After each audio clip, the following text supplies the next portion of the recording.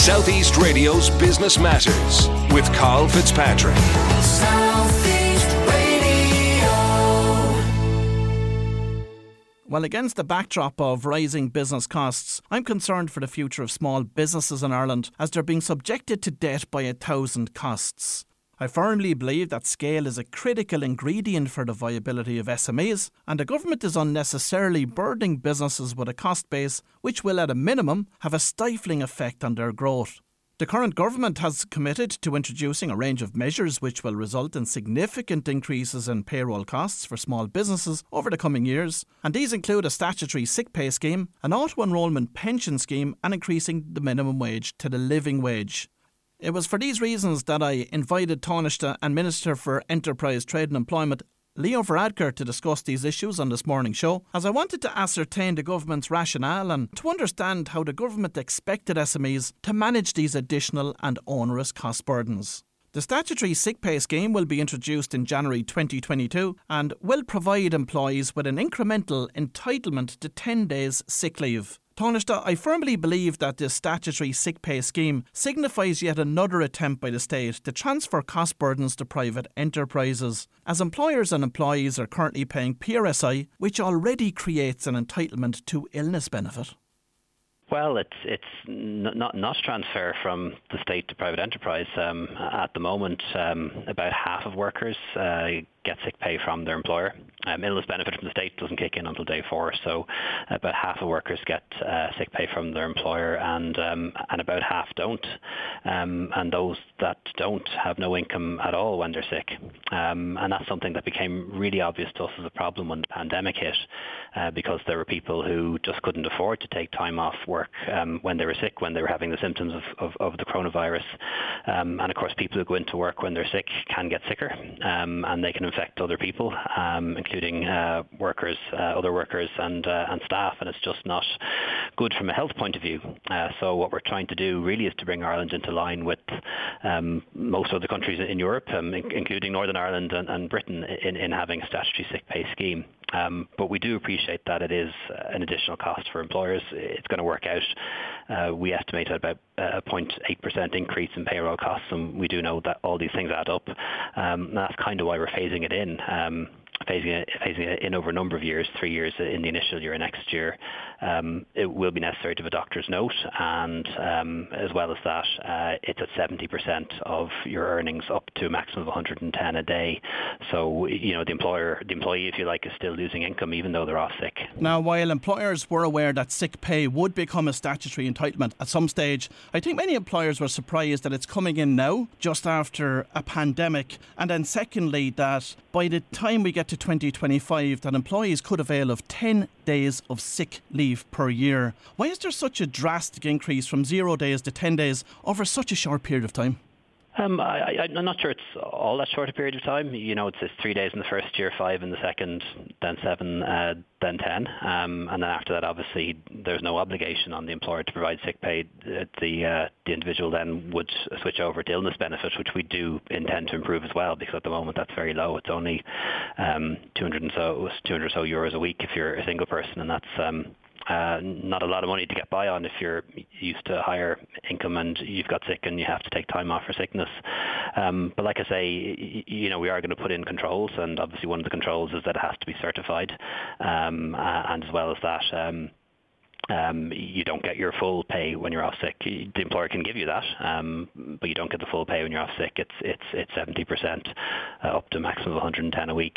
And I think it is worth bearing in mind that there are, you know, it is the case that a lot of employers do provide sick pay already, and you know, you could have two businesses next door to each other doing a very similar business, and one pays sick pay to their staff and the other doesn't, and that's a competitive disadvantage on the employer who's, if you like, doing the good thing, and we'd hopefully fix that imbalance as well. And although it is certified, is there a danger here that some employees will just see this as an add-on to their annual leave?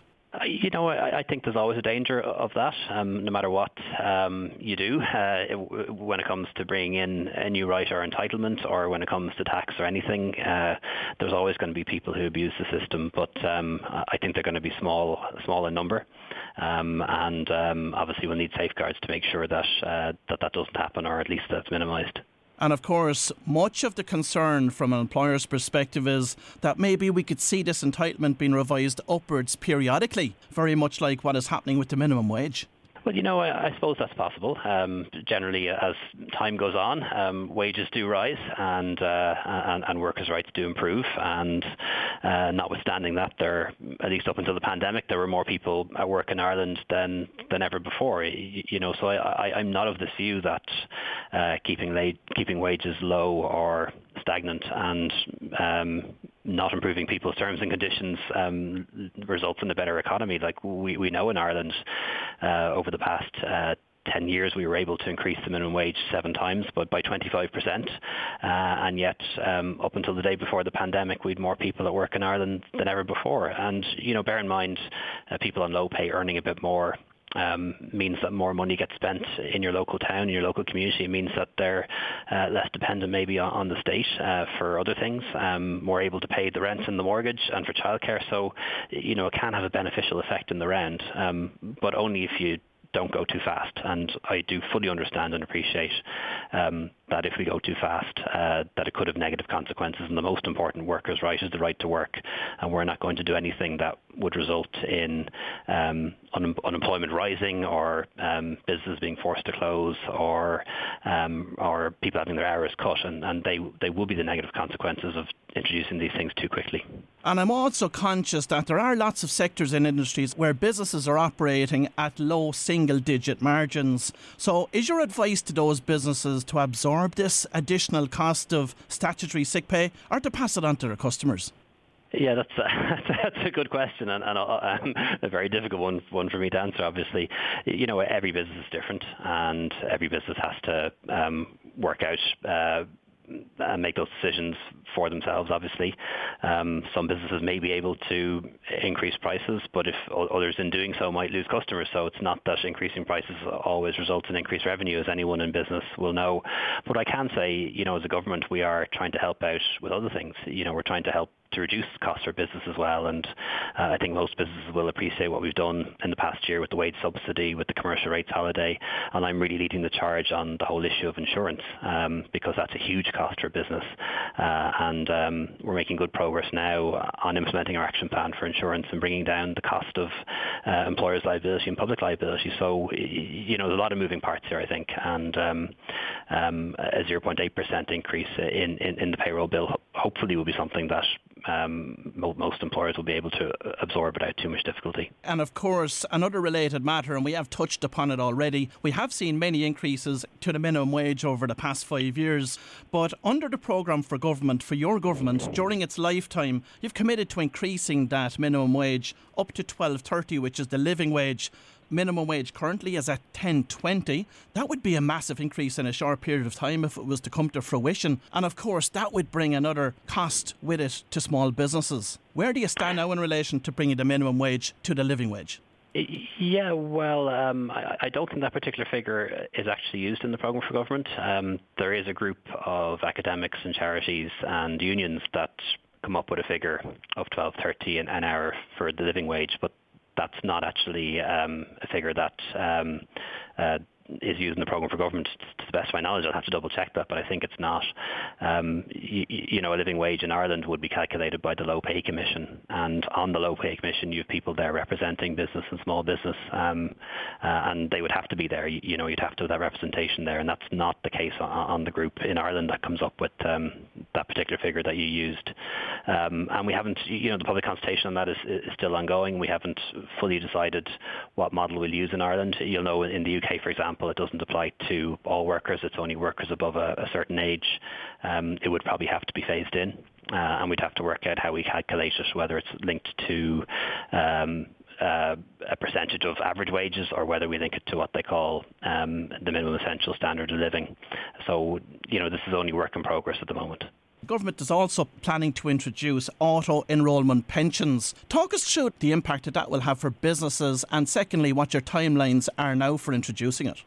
Yeah, so in Ireland we've a very, very unequal society in a way when it comes to pensions. Everyone, of course, is entitled to the state pension contributory if you pay your PRSI, but most people need more than that. They need an occupational pension on top of their state pension to be secure in retirement, and that's what we want. We want people to be secure and have dignity in retirement. And generally speaking, and I'm speaking generally here, if you're in the public sector, if you work for a multinational, if you work for a big company, you probably have an occupational pension to supplement your state pension, but a huge number of people working in the private sector don't. And that's something we want to change. And the whole idea of auto-enrollment is that you contribute something to your pension, your employer contributes something, and the state contributes something as well. And that's your pension fund. And you can build that up over the years, and it's some extra savings and extra money for you when you retire. It is going to be opt-out. So everyone will be enrolled, if you like, but people can opt out. But the general experience from other countries is that while people are slow to start paying into their pension, they once they I suppose have to, they tend not to opt out because they do understand the benefits of starting to save early. And of course, this will apply not just to work, everyday workers. It'll also apply to management. It'll apply to senior people as well. So I think it's something that could benefit everyone. So it was initially planned that auto-enrolment pensions would take place from 2022. Bearing in mind that we've been through the pandemic, is there a revised timeline for its introduction at this stage, Taoiseach? There is now. We're working on that. Minister Humphreys is leading on that from our side. We don't have this nailed down yet, but I would have thought more likely now to be 2023, and that's when the first contributions will be made. And again, something that will be phased in over a number of years. Being done in the UK already. Australia is one of the first countries in the world to do this. It's very successful. Does give people security in greater security in retirement, and also can help with recruitment and retention too. If people again see the benefits of working, that working isn't just about the wages you get at the end of the week. It's also linked to really important social benefits in your pension too. And indicatively, what level of contribution will employers be required to make? Again, that's in development. We'd anticipate it starting very slowly and then increasing over a number of years. In many ways, what might happen in practice, and this is what happened in Australia, for example, is it was introduced in lieu of a pay increase. So let's just say, for example, in any given year, people were getting a pay increase of 2 or 3%. That's not unusual. And the way it worked in that country was that instead of getting a pay increase, we'll say, of 3%, it was agreed that there'd be a pay increase of 2% instead, but the extra 1%, if you like, would go into the pension, and that's the way it was done. And I think that's probably the best way to do it if we could get it agreed between business and unions so that it's done in that kind of way. I have seen some indicative models created by the department that show that employers will be making a contribution somewhere between 2 and 7% per year of the payroll costs. Could that be realistic? Yeah, that's possible. And obviously there'd be a similar contribution from the employee and then a similar contribution from the state. I don't think it'd be at the higher end, like 7. It would probably be somewhere more in the middle. And of course, there'll be a degree of choice around this. It'll depend on the amount that the employee wants to pay in as well. And like I say, there will be people who opt out. And it wouldn't necessarily be, short-term workers. Wouldn't apply necessarily to somebody who you're only taking on for six months, we'll say. This would be probably for more stable, more longer-term employees. But again, a lot of work to be done between now and then. Now, of course, we've touched upon a couple of important issues this morning: the statutory sick pay scheme, auto-enrolment of pensions and increases to minimum wage. Can you see cumulatively the financial burden that these are going to put on small businesses? I can, and that's why we're doing it the way we're doing it, incrementally and slowly, and not all in one go. And it has to be seen as well, of course, in a context, in the context of rising prices, in the context of inflation, and in a context where most people, most years, get a pay increase. And what we're saying is that it might make sense to divert some of that into things like, for example, better social benefits or pension contributions. So it might be the case that in some cases it was an increase that employees were going to get anyway, but we're diverting a portion of that into the cost of sick pay or into the cost of pensions too, and that's actually better long term. Now, I do want to speak to you as well this morning about the Small Business Assistance Scheme for COVID. It's now open for applications. So what businesses can apply under this scheme and what levels of assistance are available? Okay, so for businesses with a turnover of more than 50,000 pre-pandemic, it's a grant of 4,000, and it is a grant. It's not repayable. It's not a tax credit. It's a pure grant. And for businesses with a turnover of less than 50,000, they can get a grant of €1,000. And it's really a grant scheme for businesses that didn't qualify for the CRSS. So these generally are businesses that weren't closed by government order, if you like, or aren't rateable. And this time what's different is it does include businesses that are operating from home, for example, or from a hot desk. You don't have to have a traditional business premises as such, an office or a shop front. But your turnover does have to be down. Obviously, your turnover has to be down significantly from where it was, down 75% or more pre-pandemic. If you received the 4,000 grant in the first round, you can apply again and get a second 4,000. So it's really aimed at very small businesses that have been badly disrupted by the pandemic, to give them a grant of a few €1,000 really to help cover some of those fixed costs and get going again. Now, Taoiseach, I know that many operators in the hospitality sector are calling for a revised stay and spend scheme to be introduced. Is this likely to be implemented by government? We're looking at that. Saying stay and spend was a great idea, but it didn't quite work out because of the second lockdown.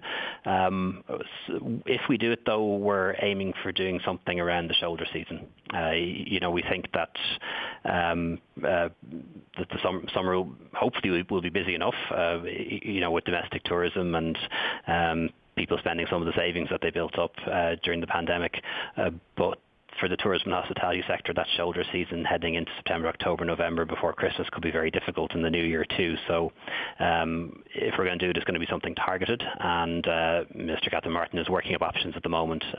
Spend and save is one that's on the shelf. But I know some people thought that was a bit complicated because you don't get the money back until the next tax year. The UK did something a bit different. We're looking at that too, or even this idea of a voucher or a discount card. So a bit of work being done on that. But the aim, if we do it, would be for the kind of autumn or New Year season rather than the summer. And Taoiseach, finally, when do you expect that Ireland will be back at pre-COVID-19 employment levels?